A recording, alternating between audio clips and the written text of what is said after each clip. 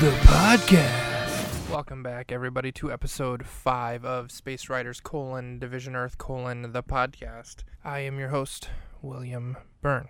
Alright, so we are now in episode 5, New Lives, New Rules. We start out with Philip at the Rustic Owl, I believe is the name of the place that he works, the cafe. Penny is singing. She's working on a new song. Penny is his coworker slash probably manager boss. I think she is some sort of authority over him. And Philip has set out some tip jars, and he says, leave a tip to your favorite movie villain. And he has like Jaws. I can't remember who the other one is, like Michael Myers or Freddy or something. And then one that says Jizz Man. And he's like, hey, I didn't do that. Somebody must have obviously done that. I didn't do that. Jizz Man isn't a real villain. He even suggests, like, maybe it's Jazz Man, but that's not a villain either. Then a customer comes in, and he wants to use the bathroom. Philip's like, well, it's actually for paying customers only. And then the guy insists, and then he drops some money into the Jizz Man cup. And Philip, pretty funny part, he points out, he's like, Jizz Man actually isn't even an option. It doesn't really matter, though, because the guy gave him a little bit of money, and he gives him the key. While he's doing this, Ken has appeared outside, so he goes out to talk to Ken. Ken wants to celebrate them becoming space riders. He quotes John Travolta. I don't know if this is a real quote by Travolta, and I'm not going to look it up. Something about you need to mark all of the little moments in life, otherwise you might forget them later. And Philip is like, you think I'm going to forget becoming space riders and going up to the moon and fighting aliens?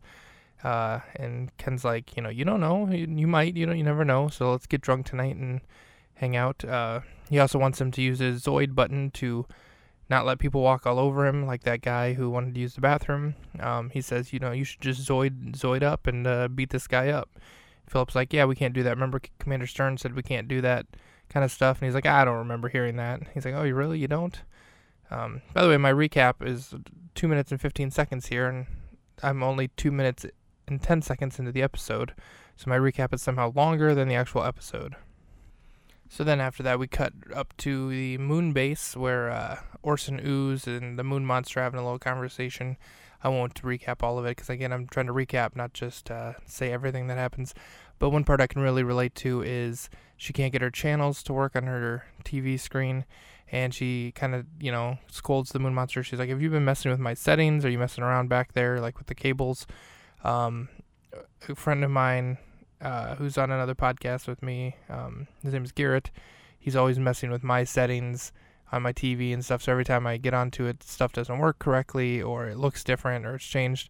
So I could really, really relate to that, even though, she's an evil alien conqueror is what I was going to say. Also great movie, you should check that out.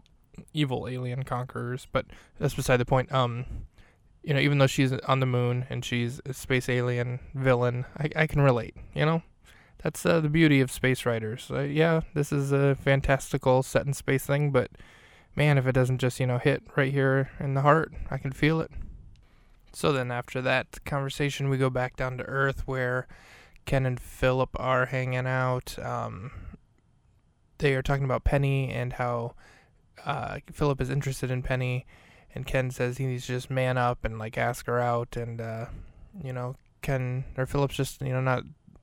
He's doing it his way, and then they see a girl in an alleyway talking to a guy, and Ken's like, you need to go over there. There's a damsel in distress, and make a move. And Philip's like, society needs to stop with that, and women are victims kind of thing. But as he's saying this, the guy who's hitting on this woman who's clearly not interested says something like, you're a bitch, or quit being a bitch, or something like that. And then that triggers Philip. So he goes up there. He's like, hey man, you need to watch your mouth, not talk to her like that. And then she seems less than interested in either of them. So then he and this street tough, kind of get into a verbal spat here. Also, it's kind of funny because I didn't mention this before. The guy who wanted the key to the bathroom, when he says, it's for paying customers only, he says, this is Bush League. And then this guy here, when Philip wants to, tell him to stop, he says, this is Bush League. And Philip's like, this isn't Bush League. It's just kind of a funny little callback to something that just happened a couple minutes before, and in the other scenario it made a lot of sense. In this one, It makes no sense at all. Pretty funny. But anyway, while Philip is talking to the Street Tough, two more bigger guys come around the corner, and they have this guy's back.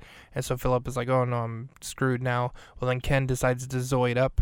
So he hits the Zoid button in the background, and we see a pretty cool little montage of him, getting into the suit, and then he comes through and he punches the guy in the face, and the guy goes flying like 100 feet back, and he's all excited, like, yeah, I did it. And Philip's like, dude, I think you caved his face in. And that's pretty much the end of the episode. So it's we're going to end on that with Ken collapsing a man's face in. I'm at 5 minutes and 40 seconds. This episode was only 6 minutes, so I kind of technically came in less than that. This is a pretty good episode. I've enjoyed all of the episodes so far. 5 for 5, 5 for fighting, all great. Thank you. See you next time.